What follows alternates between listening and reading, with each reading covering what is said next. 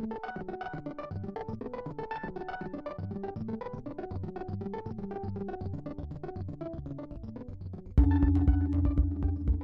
to the Film Comment Podcast. I'm Devika Girish.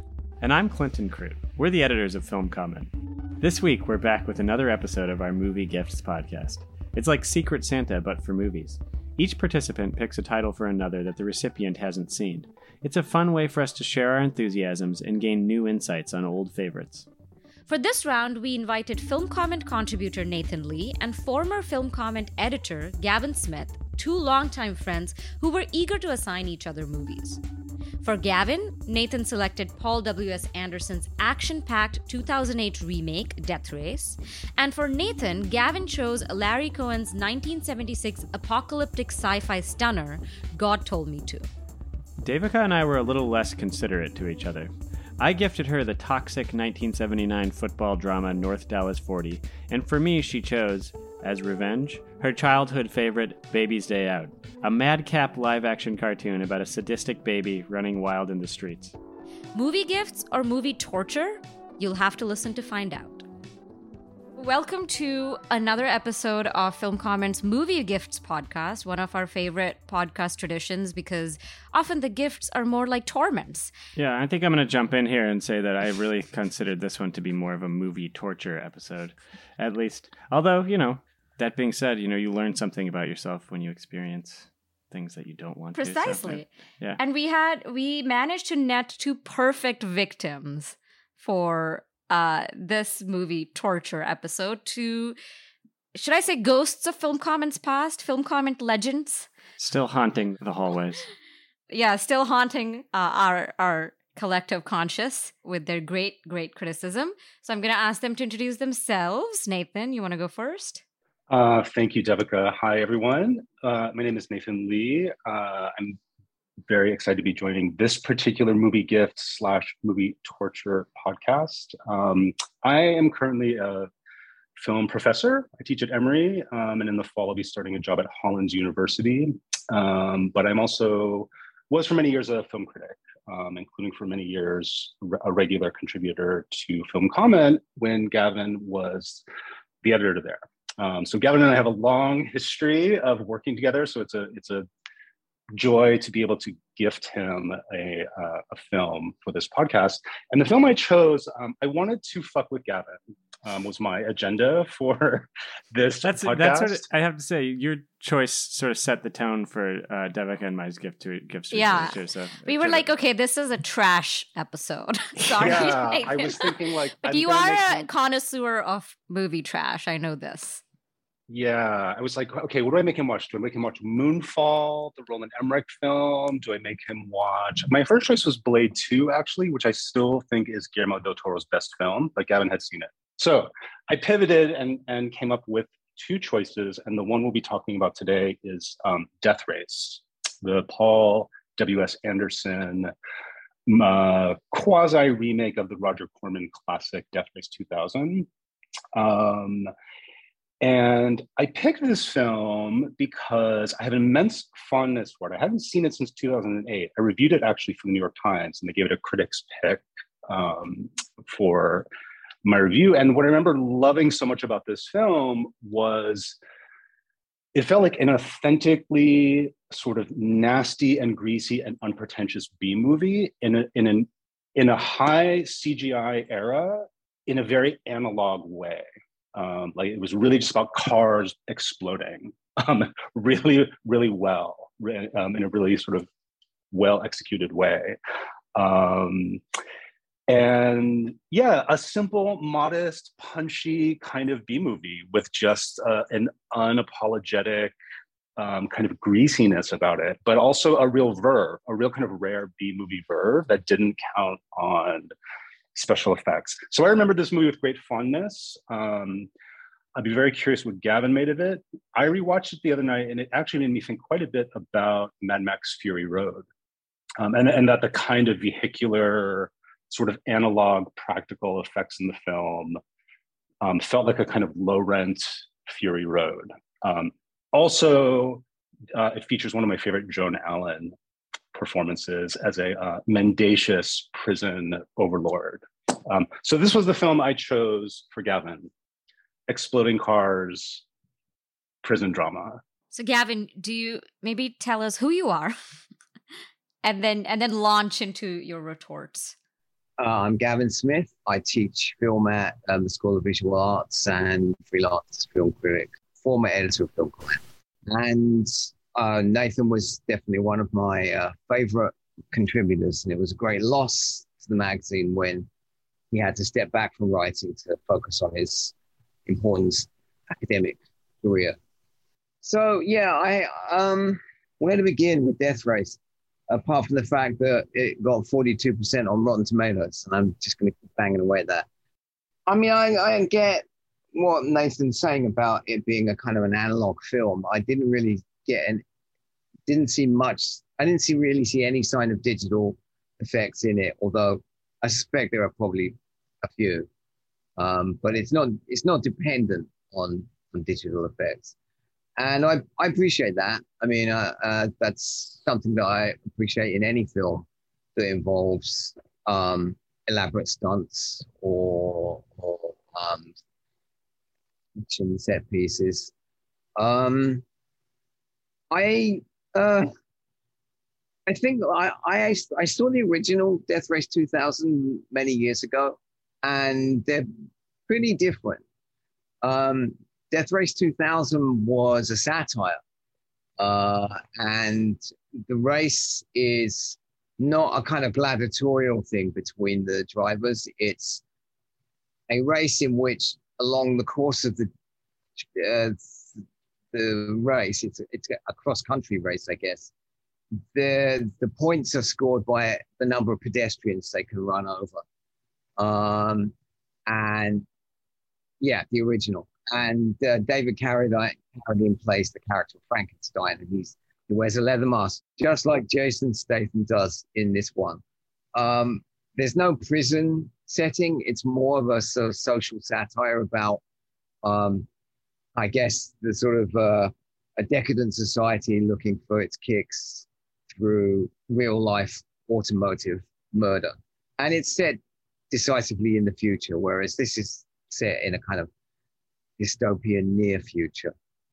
And so the satire in the original wasn't particularly biting. I mean, it's not a great movie, but it was a great concept.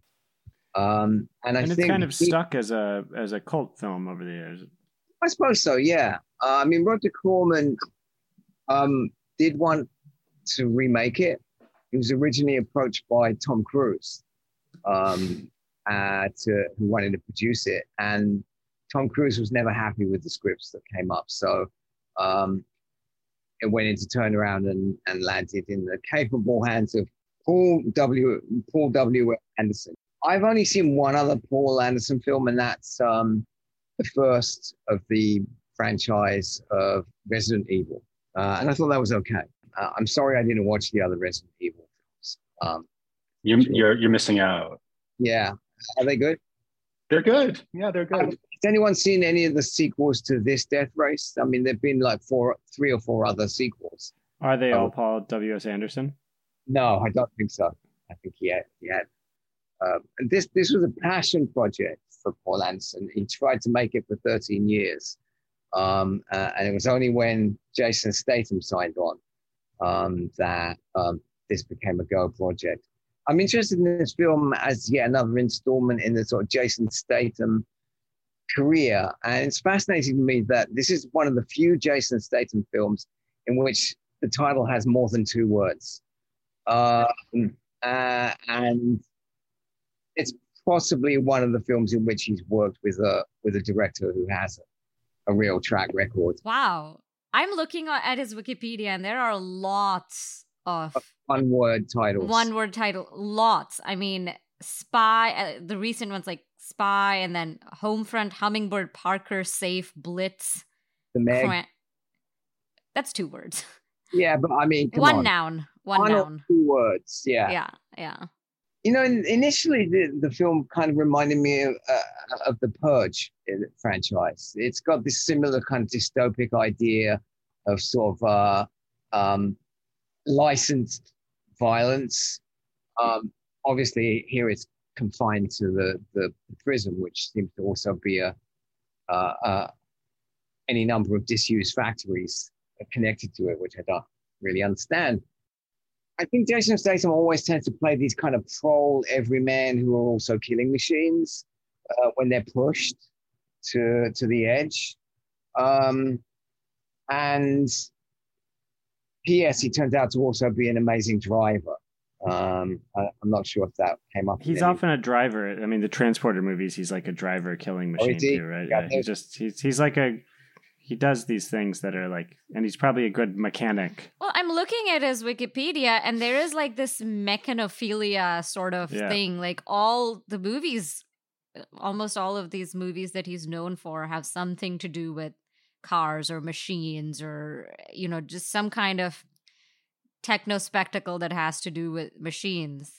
I mean, I thought that one of the things Nathan would be really engaging with in this film is the hypermasculinity that's kind of like, that oozes from the movie, right from the get-go, with these steel mill workers. And I mean, it's just one long, sweaty kind of guy movie. It's a lot of man-on-man action. A lot of man-on-man action, a lot of testosterone. I mean, I thought the film was fine. I really didn't. I didn't find it to be hard to watch. I like action movies, and this was, made at a reasonable budget that the seams didn't show. I think the problem for me is that Paul W.S. Anderson, in lieu of knowing where to put the camera, he puts the camera everywhere, and the cutting and the framing is just, willy-nilly. He's really not a guy who knows how to kind of shape a film. He just gets a lot of footage. It's kind of like the Tony Scott approach. But even Tony Scott, I think, was a bit more disciplined. Resident Evil seemed like it was maybe... Yeah, Gavin, it's a good point. I think you're right to notice the movie is it's more edited, really, than sort of shots. It's sort of a lot of coverage. It's interesting because his Resident Evil films, I mean, in the franchise, he made, I think, about 3 of them. The camera work is very elegant in those films. It's very sort of geometric. It's very kind of clean lines. It's very smooth cinematography. And around the time of this film, when it opened, 2008, some of you may remember there was this kind of emergent idea of vulgar auteurism, right? And Michael Bay and Paul W.S. Anderson was another one of the filmmakers who were kind of lauded as a kind of vulgar auteur. This was really, I think, based more on the kind of Resident Evil films and the earlier films. But I think, Evan, you're right. There's a more choppy style to this than. Yeah, I mean, I think it has to be said that this film probably belongs as much to the second unit director as I'm sure a great deal of what we see in the film is second unit, and there's probably a third unit as well. I mean, there's a lot of coverage. I mean, I think the best thing about the film in that sense is that they really do it. Those cars are for real, and they function the way they function visually. I mean, machine guns and everything are practical. They're not faked. So, I mean, that comes back to Nathan's original point. Yeah, I mean, it has a real physicality to it. It really, you feel metal, you smell oil, you feel impact in a way that increasingly feels rare. That was always part of the appeal for me. And there are some good kills as well. Yeah. Right? There have to be some good kills. And there were a few. I'm not sure I really kind of loved the ending where they come out of it. Two people with a big grudge end up teaming up and escaping to Mexico. Even in the near dystopian future, criminals can escape to Mexico. I love it. I was just going to backtrack a minute, Gavin, when you were saying the first film was a kind of satire, and just for those who haven't seen this film, it has a sort of premise that is ostensibly could be a sort of critique, but of course there's no politics in the film at all, which is that it takes place in this near dystopian future. All prisons have been privatized, and this death race is undertaken in the prison and broadcast to subscribers like a reality show. So so the reason why they're racing is to make money, because they're sort of selling this to the masses, like, And so it's like a snuff reality show or something, like people tune in to watch people get killed. Yeah. Well, isn't that also the kind of a callback to the Running Man, that Schwarzenegger movie that Sure. Yeah. Yeah. So, this is 2008. So, reality TV is, it's a moment reality TV is really sort of taking off. So I just think it's, first of all, to give some context about the plot of the film for those who haven't seen it. And to Gavin's point, there is no satire really in the film. It has a sense of humor, but it's not a satire. It's framed by what could be a kind of critique, right, of capitalism, or, the sort of alignment of the prison industrial complex with the military entertainment complex. But the film has no politics. I mean, the political dimension is just a screen title that just said what I just said, basically. But what do you mean when you say the film has no politics, in the sense that it has no stance and it's just using these ideas for a spectacle? Well, I mean, Gavin, I think you sort of would see my point, where it's not a satire, but it's framed as a kind of a potential critique. I don't think the film really has a stance, but that doesn't mean to say you can't read it politically. But I think reading it politically would be not a very long exercise. It would involve deep thought. I think the Purge franchise, which is similar but nationwide, is a much more interesting collection of films, and they are actually pretty well directed. I feel like we should do a thing where at the end you should be like, was this movie torture? And it sounds like you kind of enjoyed it, so we're gonna do like one of those X's in there. This movie was definitely not torture. Gift or torture? No. Well, it wasn't on my list of films I want to see, but you know what? If it came out next week, I would have been happy to have gone to see it. I did see the last Jason Statham film, Wrath of Man, which was actually a bank heist movie, and a revenge movie as well. I think there's a few different things going on in that film. And this is a guy who he's probably one of the most bankable big stars in the movies. His movies are always successful. And this is a guy who is uniquely incapable of giving a performance that's anything but one-dimensional. He's got basically one setting. I mean, he's in so many movies and so many successful movies, but I never think of him. He doesn't sort of persist in the Hollywood firmament as a star to me. No, he seems as though he's somebody kind of who's sort of in the what would you call it? Sort of lower depths of Hollywood, but actually he's a huge star and he has a huge following. He's like a huge star in of B movies, although I'm not sure if you can even if that's even a category that we could like. I don't know if you can really call any of these films B movies, because ultimately they're big movies. It's a $46 million budget, and I don't think many of his movies are much cheaper than that, and he probably gets a big salary, and they get released widely and they get seen widely. Mm-hmm. And widely globally, I think is probably where he's. Yeah. I mean, it's sad to me that he was one of those people that came out of the Guy Ritchie era. He was in a couple of Guy Ritchie films, and I think they are the most abysmal films. I think he's one of the most abysmal filmmakers to have ever had a successful career. But he somehow has broken away from that and kind of created a whole kind. I mean, in a way, you could say that Jason Statham is the auteur behind all of these films. I don't think he's too good at pulling off the kind of comic, sides or witty put downs. No, it's not in his vocabulary. Okay, so not torture, enjoyed it. Not dying to see the other three films. And there was, I think, one great line from Joan Allen. Release the dreadnought. Release the dreadnought. Yes. Well, which they do to great effect. Yeah, I think that was where it started to lose me a little bit. The dreadnought was just kind of the rules of the game keep being changed by the people behind the scenes. But dreadnoughts are being released, and Yeah, there was a willy-nilly. dreadnought in this movie. Well, as you're describing the cutting and the editing, I'm thinking of this is my transition, but it's reminding me of like as if you're watching sports, like it's a race and you're watching, so like it's cut and shot as if Sports are better shot and edited than this film. All right. That was a strained transition, but the transition goes into the Yeah. sports movie that I have selected for Devika to watch, North Dallas 40, which is directed by Ted Kotcheff, who's probably most well known as the director of Wake and Fright, the Australian horror movie.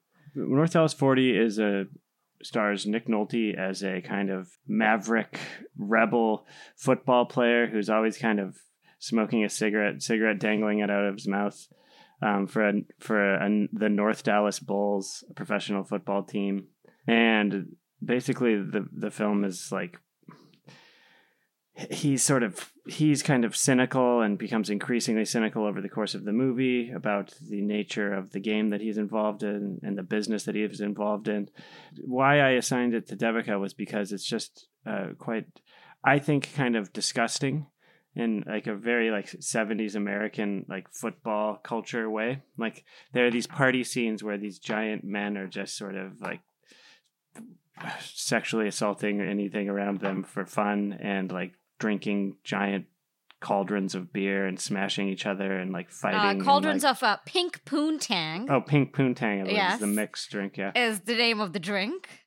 Yeah. I thought of it as more of a torture film for her in that regard. And I also, in full I hadn't seen it in a while, and it was quite a bit more intense than I remember in that regard. So I just want to apologize up front. Well, but I will also say I don't think it's a bad movie. I think Nick Nolte's compelling. He's always kind of fun to watch. It doesn't make sense that he would ever be a professional athlete, especially in this context. Like, he looks like he's about 45 years old and he hasn't ever done a push-up or anything. He's constantly drinking Budweiser and smoking cigarettes. Just like, it looks like a truck hit him basically the whole movie. So, but then goes out on the field and does makes an amazing football catch.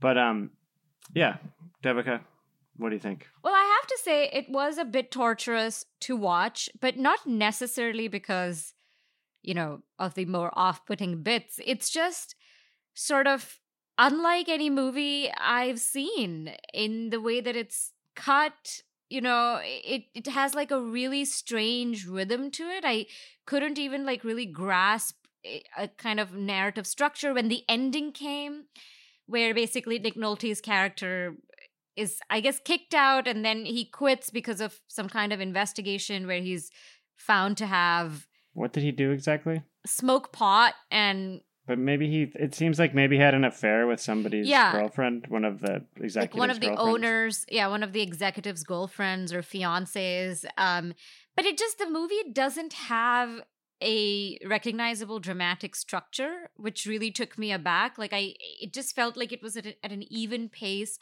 all the way through, and it just kind of dwells in these moments, these scenes that are very brief, that often feel not very well contextualized. And I mean, it really seemed dated in so many ways that I found it interesting as like some kind of, object, like a historical movie, 70s movie object. And it took me a while to even understand what sport it was. I do not know sports at all. And I was like, oh, this is American football, which I think is completely not cinematic. Like, I don't know, they just blow a whistle and then these guys who are standing just like 3 feet apart from each other ram into each other and that's it, right? Like, what else happens? I'm so confused. It's so uncinematic to watch. I mean, it's definitely uncinematic in this movie. That is what happens. Then people just like fall down and grab their knees. Yeah, and I'm not sure if that's how the sport is, but and I think, Clint, the reason you assigned this to me is we talked about Hustle recently, which you wrote about Hustle for the film comment letter, and then I watched it on your recommendation. And I had issues with that movie, but that movie is actually really fun. Right. And has a very traditional structure, like very traditional underdog structure. And the sports scenes are thrilling to watch. I mean, even though I don't watch basketball either, I don't really know how basketball works either. They're very they're shot in a fun way. And they're just, the players are all handsome and fit. And there's this sense of, I at least have a sense of what the NBA means, and that all the money and all the emotion invested in it. Here, I don't know, is this how sports players were in the 70s? Because they all have dad bods. They all just are short and stout and just look so beat up and, not the slightest bit glamorous. There is actually a long history of football players, American football players, becoming movie stars with Jim Brown, O.J. Simpson. There are probably a few others that I'm missing out, but those would be the two most prominent ones. Why they needed to be movie stars, I don't know. I mean, O.J. Simpson had some kind of charisma. Jim Brown was kind of a powerful masculine presence. I think Mac Davis maybe came from that background. I saw the movie a long time ago, and I started watching it today and watched the first 15, 20 minutes. And the first scene, I think, is a really remarkable scene. I mean, the scene where Nolte wakes up and he's physically really, beat up, and he takes a bath, he's smoking a cigarette. Really established how punishing the game is to these bodies, even sort of strong, powerfully built men. It's an incredibly punishing game. And I don't remember that scene from when I saw the film originally, but I thought that was a remarkable scene. That is the theme of the movie. And I mean, that's what I was surprised by. The movie's really melancholy. And it just is scene after scene of them suffering bruises and, just their bodies suffering all sorts of different ailments and then getting, shot up with drugs that numb them. But it kind of oscillates between this kind of somber vibe and this party. Just kind of wild boys being boys scenes. Yeah, but and the party scenes are also sort of very much, almost they seem dark. like they're posturing, right? Because they're just in a lot of pain and their bodies are giving away.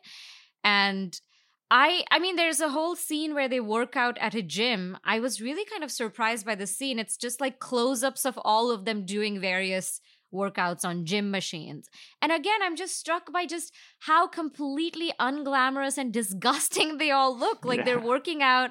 They just look unhappy. They're in pain. They're not they're not dressed in any kind of macho and sort of attractive way. And it's just, you just can feel the crunching of their bodies. Yeah. And that opening scene that Gavin's describing, the sound is just crunches and his back popping and his jaw being slid back into place, just. I mean, I think it's safe to say that whatever the film is, it's not glorifying these characters or that world. Those parties are not supposed to be parties that we as an audience feel are glamorous or a lifestyle that we wish could partake of. I just remember generally the feeling that it wasn't a film that glorified that world, and I think that's a virtue. Yeah, but what it does glorify instead is Nolte's rebel attitude, or his declaration that it's the purity of the game when he's out there playing and he makes a beautiful catch and everything's flowing, that's why he does it, and that's all that really matters to him in the end. And I think that's what's offered as recompense for this just total destruction of their bodies. No, I'm saying that was puzzling to me because the movie doesn't actually make any effort to showcase the art of the sport, know? And so when they talk about the sport, the feeling, but what you see of the game, I don't know, maybe someone who's familiar with and has an attachment to the game already would bring a different kind of emotion to it.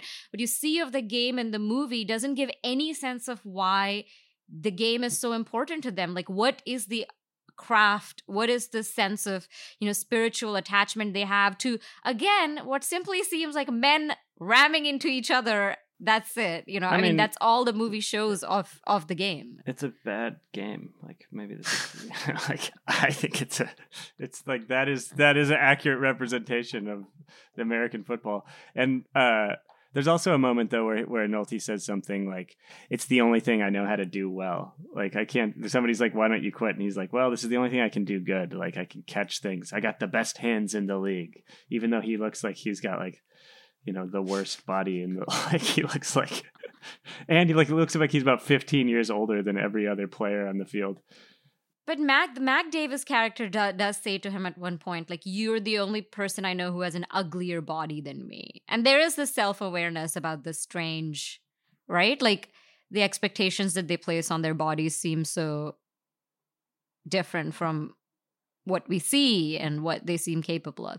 But really, can someone answer this question for me? Is this how football players looked back then? I don't know. I can't answer that. Well, probably. I will say that I appreciated that very soon into this movie. I was surprised by it because I was expecting something frankly dumber because of how Clint had pitched it.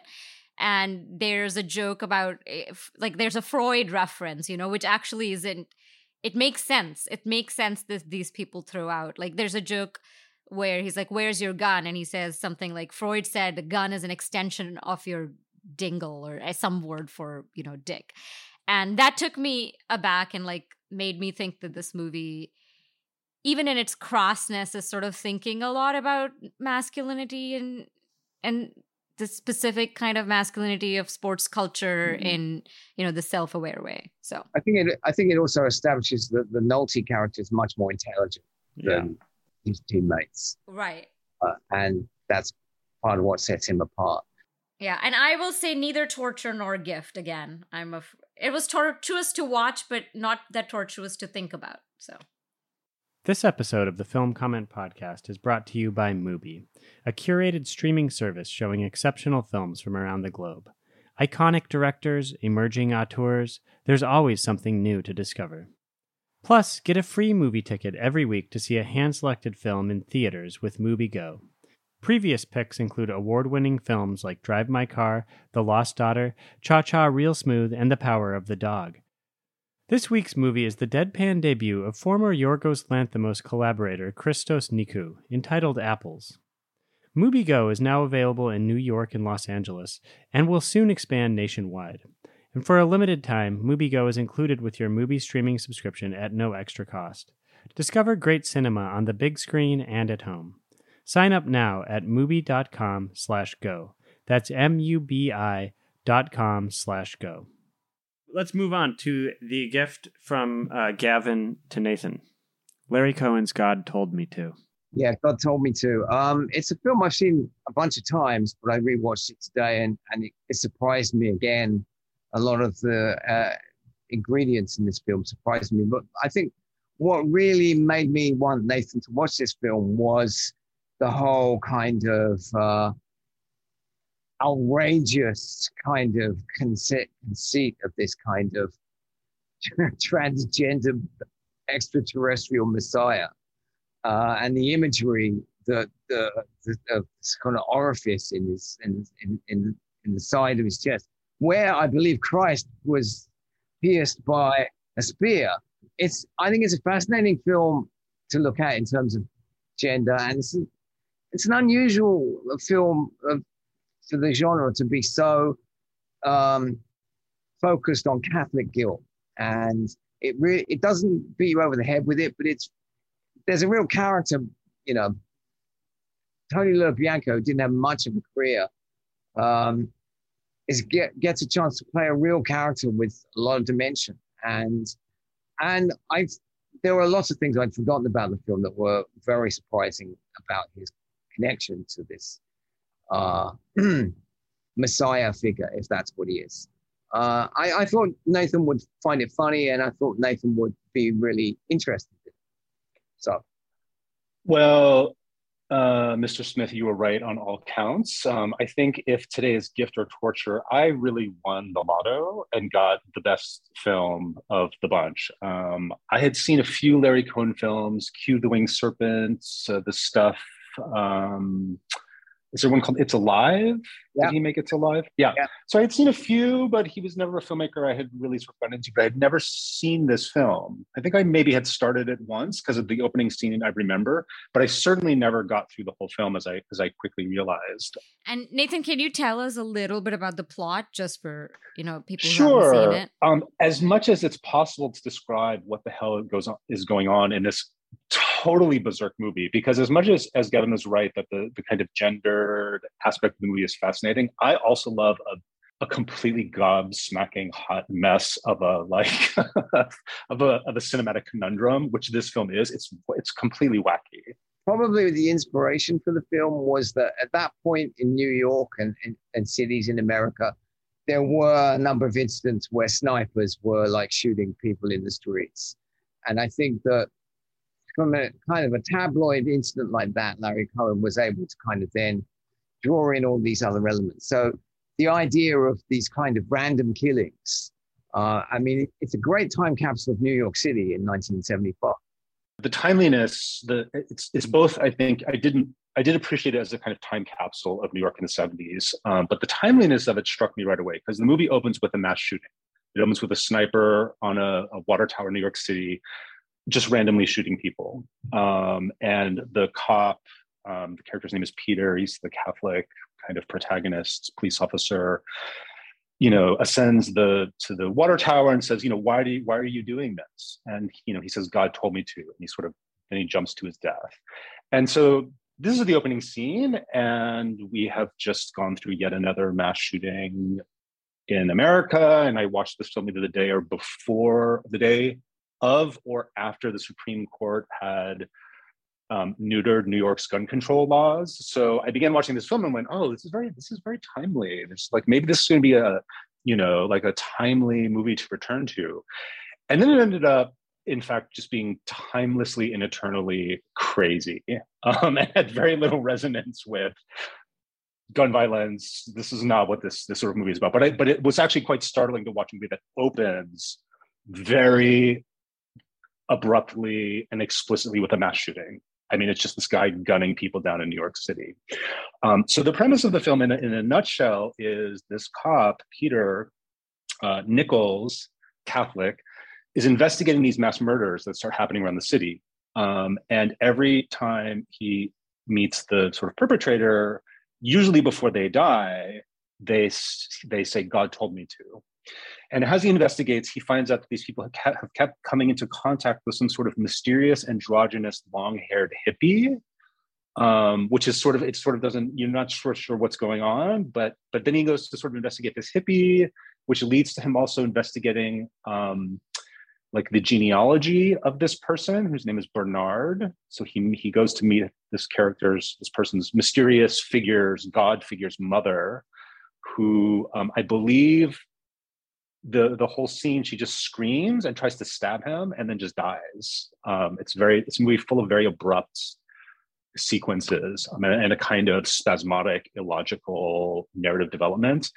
In any event, as it ends up, Bernard is a kind of radioactive, non-binary, transgender, intergalactic messiah who is some kind of Jesus avatar from outer space who seems to spend pretty awesome.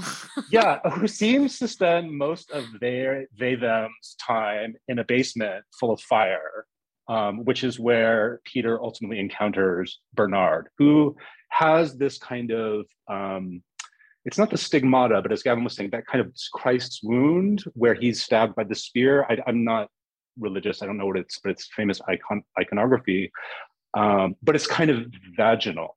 And Bernard proposes to Peter, who it ends up, they've both been alien abduction, and that Bernard and Peter are sort of kin. And Bernard proposes, like, let's start a new race, having some kind of weird intergalactic non-binary Jesus like sex. And anyway, the movie is totally nuts. And there's a whole conspiracy of cultists who are like part of the Bernard cult. Anyway, the movie is totally bonkers. It's 90 minutes long. And what I really loved about it, I mean, this movie's a gift because, Gavin mentioned he'd watched it many times. This is a movie I could see returning to again and again and again and finding it more and more interesting. It's so kicky. It has such a punch, and it has also something that I think is really unique and actually quite rare for a kind of B movie. It reminded me, the movie has a really authentic and genuine sense of chaos. It feels legitimately chaotic when you're watching it. And this has something to do with the filmmaking, which is not very suave. It's full of kind of really elliptical editing, scenes that seem to kind of come out of nowhere, plot elements that are introduced really briefly and then sort of abandoned. It's not a kind of seamless film, but it's so clearly propelled by this filmmaker's vision, as bonkers as it is for the story that they're telling. It reminded me actually quite a bit of the energy, like the kind of vibe of David Cronenberg's Shivers, which was made around the same time. This kind of frantic, a filmmaker who, at that time was a little clumsy, didn't exactly know how to, wasn't making the most sort of suave visual films, but the frenzy of that film reminded me kind of the chaos of this film, and that both of them, although they kind of have B-movie aesthetics, the acting is not all great. The narrative progression is really kind of syncopated and sort of almost rushed. The movie seems to be rushing headlong into ideas before you can even absorb the scene you just saw. So it has a kind of manic consistency, a kind of like irrational consistency, where I was watching it and I was increasingly had no idea what was going on, why I was watching it, where it was going, but it has a real authenticity of vision to it that I think is very rare. And it is a movie that is full of really interesting ideas, but it doesn't take any time to develop any of them. They just kind of sit there sort of germinating. You definitely don't see where it's going, though. You definitely don't see what's coming. And I mean, the whole film it's an independent film shot entirely on location in New York at a time when New York was kind of a disintegrating, chaotic place. So I think chaos that you're kind of alluding to, I think is something that's captured from the environment that the film is set in and the kind of incidents that would happen in New York City in the 70s. Fun fact, the policeman who pulls a gun during a police parade and starts shooting other cops, played by Andy Kaufman. Yeah. And I also think this is the first movie to depict alien abduction. I don't think that was UFOs were a thing, but not the idea that the people were abducted by UFOs and had, stuff done to them. But what year was this movie? 75. I also read that there's two very brief, very hallucinatory, sort of surreal alien abduction flashback sequences. And I read that Larry Cohen got these scenes from a television show. He didn't film them. He put them in this film from a TV show, and then they're from Space 1999. Yeah, which was I don't know what that is, but yeah, it was a science fiction show that was actually showing on television about the same time the movie came out, which mystified. As you both are describing it, I'm just thinking of, Nathan, you're saying this movie is just like this B-movie penchant for chaos, right? Like just like pushing the envelope in some way, like getting those thrills and shocks, and just seeking chaos in a way that somehow ends up blurring the binary, right? Like just random things get amalgamated, and then it seems like this kind of radical vision, which I'm just feeling almost nostalgic as you're describing this, because I feel like this kind of movie today would be so calculated. Like it wouldn't have that sense of just landing upon something strange, or something new. It would chaos. It would have this commentary. It would get totally immediately absorbed by like the think piece industrial complex. And I'm just feeling nostalgic about it. Yeah, no, I think you're right. This film could never be made today in the same way that something like Shivers was had to do with the systems of production in Canadian filmmaking at the time when Cronenberg made it. It's also a film that hit me in an almost an unexpected way, because again, it opens with a mass shooting. Today we're recording our podcast. We won't be broadcasting it on the day when the Supreme Court overturned Roe v. Wade. And this is a movie that is partly about kind of Catholic sort of guilt and intensity, which I can't relate to as a non-Christian, non-Catholic person. But it's a movie that really encapsulates that famous Carlos Williams line, "The pure products of America go crazy." I mean, it's a movie about really America gone crazy in a particular sort of way. I think we should switch over so we have a little bit of time for Baby's Day Out. I cannot, for the life of me, think of any transition. Okay, I cannot think of any. We had this urban portrait of New York in the urban 70s. Crime. I don't and know. Now we have a portrait of New York, maybe Chicago. I couldn't really tell. Generic American urban landscape in 1994. Is that right? When Baby's Day Out. So why don't you introduce it and tell us why you chose it? So I have to say, this was such a random choice. I just reached very far into my subconscious. I didn't grow up here. I grew up in India, and this was the only American movie that my parents owned on VHS when I was a kid. And we watched it like every weekend for like a couple years. This movie is truly imprinted in my brain. I vividly remember every scene, even though I haven't seen it in like, 2 decades, more than 2 decades. And we watched it again and again, and it was my favorite movie as a child. And then when I actually came to America, I realized that no one had ever heard of it. And these were my first images of America, I knew every line, and no one had heard of it. And then it turned out that it was this huge flop, critical and commercial flop in the US, but a huge success in Brazil, China, and India. Apparently it ran for like years in India. It was just like a mega hit. Yeah. And clearly it was like popular enough that my parents watched this with me every weekend. There were spin-offs. There were several different Indian versions with Chinese. Yeah. Tell us what happens in Baby's Day Out. So it's directed by Patrick Reed Johnson, but it's actually written by John Hughes, and much like the Statham movies, it's the babies. The baby is the auteur here. Let's be honest. It is. And Cynthia Nixon is in it, Lara Flynn Boyle is in it. Like it's a random cast. But the movie's the simple log line is there's a rich family in what seems like, I don't know, the suburb of some city. They're very wealthy. They schedule this photographer to come in and take pictures of their baby for the paper or something. And these 3 crooks basically pretend to be the photographers and kidnap the baby for ransom.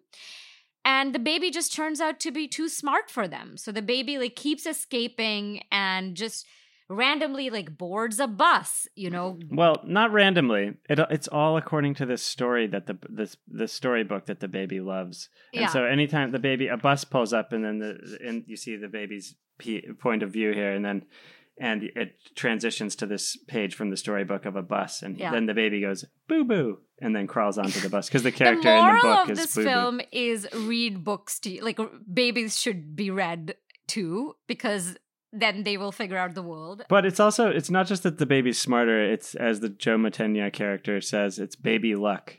The baby just sort of wanders out onto the rooftops, and then as it's just cartoon logic, as a crane swings by and the baby walks onto the crane and just keeps going, and that happens over and over. It's like the city is this perfectly oiled machine, and the baby somehow is always at the right place at the right time and gets the better of the crooks.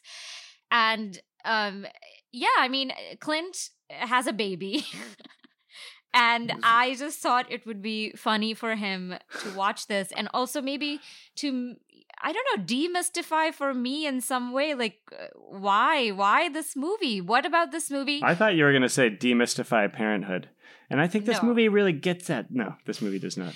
But what about this movie just didn't work in America in the 90s and worked so amazingly well in these other countries? It's so fascinating to me. Well, I mean, the main the main draw of this movie is the slapstick violence, and it gets extremely, like, for a movie about a baby torturing three adult men, it is like extremely violent. Like, they fall, and it's also extremely Looney Tunes. They're gags drawn straight from Looney Tunes. Like Joe Pantoliano is another one of the other is another of the goons, and at one point he falls off of a building that's under construction into a giant vat of concrete, and then he gets out and he's covered in concrete, and he yells up and says, like, "We better get out of here before I dry." And then he pulls his little hat off, and his dome is completely uncovered with concrete. The best gag, you know the one I'm talking about. There's a lot of the best gag is, you mean the lighter? There's another scene where they finally capture the baby, and Joe Mantegna is holding the baby over on his lap and has a jacket over him to hide him from cops who are asking them questions. And the baby just repeatedly punches and kicks him in the nuts, and then pulls out a lighter from his pocket and lights his nuts on fire. And so he's talking to the cops and like trying to maintain a straight face as he's undergoing this movie torture, and the baby ultimately escapes. And I mean, it's just like, yeah. I mean, it's real Three Stooges stuff, but somehow, like, I feel like, again, this is a movie that if it were made today, it would be a lot worse. Just like the production value is quite high. The filmmaking makes sense. There's these sequences spatially, you understand where everybody is. You understand like why things would happen. You understand how the gags happen. You feel when they get hit in the crotch, which happens over and over and over and over and over again. You understand why, like, what's hitting him in the crotch and what's on the other side of the board that's whapping them. I mean, there is a practical effects element to it too, right? Like, it's all objects, like, I mean, real. Listen, yeah, we're really there's not much to say about Baby's Day Out, but I'm trying. So it's like baby death race is what you're trying to say. Yes. Yeah. The baby is also extremely just cute. You know, it's a cute baby. So you're rooting for the baby. They probably had triplets to actually. Oh, and at one point the baby does get adopted by a gorilla at the zoo. I just want to say a couple of things. I haven't seen this movie. I think it probably would be torture for me to watch. It sounds like a kind of another kind of version of Home Alone, which was also written by John Hughes. This was yes, of course. This was written by John Hughes and produced by John Hughes as well. Yeah, I mean, he's just going back to the same idea, but like making it even more regressive. Like it's a toddler. This is really more of just like an extended Looney Tunes, though. Like it really is more cartoonish than Home Alone. Home Alone was pretty cartoonish. Imagine a more cartoonish version. This is more cartoonish. That's hard to imagine.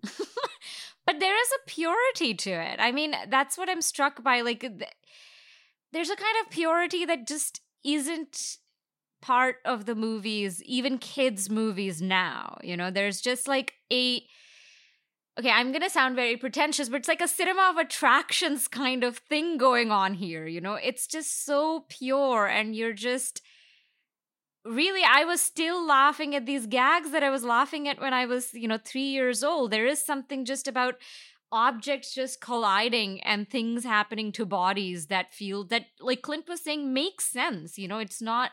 Well, the one thing that it doesn't make sense that at no point do any adults look down and notice that there's just a baby like scuttling along the sidewalk, getting onto a bus. None of the adults on the bus notice the baby walking down because adults are always looking upward, apparently. But that part, other than that. It sounds like I should have assigned Nathan It's Alive, which is the Larry Cohn film about a killer baby. And these mutant babies are born, right. and even in the operating room where it's being born, it kills a nurse. It's got really sharp teeth, and it goes on a rampage in the city, and the parents are trying to find it. Same idea. More or less, yes. Yeah. Well, we could do a follow up with killer baby movies. Oh yeah, what are other killer baby movies? I guess Alien. Does that count? Yeah, very good. The Brood. The Brood. Is a very It's Life Brood. It's Life Brood. I mean, I remember the VHS cover of It's Alive very vividly. Looked at it a lot when I was a kid. A stroller with like a creepy monster claw coming out of it. Is Eraserhead count? I guess there's no killer. Yeah, I was gonna say maybe Eraserhead. Yeah. There's plenty. I'm sure we can. That's a real rich genre. Rosemary's Baby. Yeah, there you go. Oh God, now I'm thinking about current events again. Well, I think maybe that's the place to wrap up the gift giving. Thank you, Gavin and Nathan, so much for doing this with us. I guess it ended up being not all that torturous, eh? I liked Baby. I'm gonna give Baby's Day a gift. Wow. Edging into gift. Good. I mean, it wasn't torture. It was kind of fun. Cool. And yeah, thank you both for joining us. It was really nice to have you both on and to facilitate your long overdue reunion, it seems. Yes. Yeah, indeed. Yes. Real pleasure. And I got a great movie out of it. Good choice. Good choice, Gavin. You know me. I think you did you definitely won this round, I think. And hopefully we'll have you both back on to like talk about, better movies, even though it sounds like Nathan got a good one, but have some meatier conversations. So looking forward to the next time. Okay. Thanks, everyone. Thanks, All everybody. right, bye. The Film Comment podcast features original music by Greg Einge. Film Comment is a publication of Film at Lincoln Center. Since 1962, Film Comment has been the home of independent film journalism, publishing in-depth interviews, critical analysis, and feature coverage of mainstream, art house, and avant-garde filmmaking from around the world. Visit us online at filmcomment.com.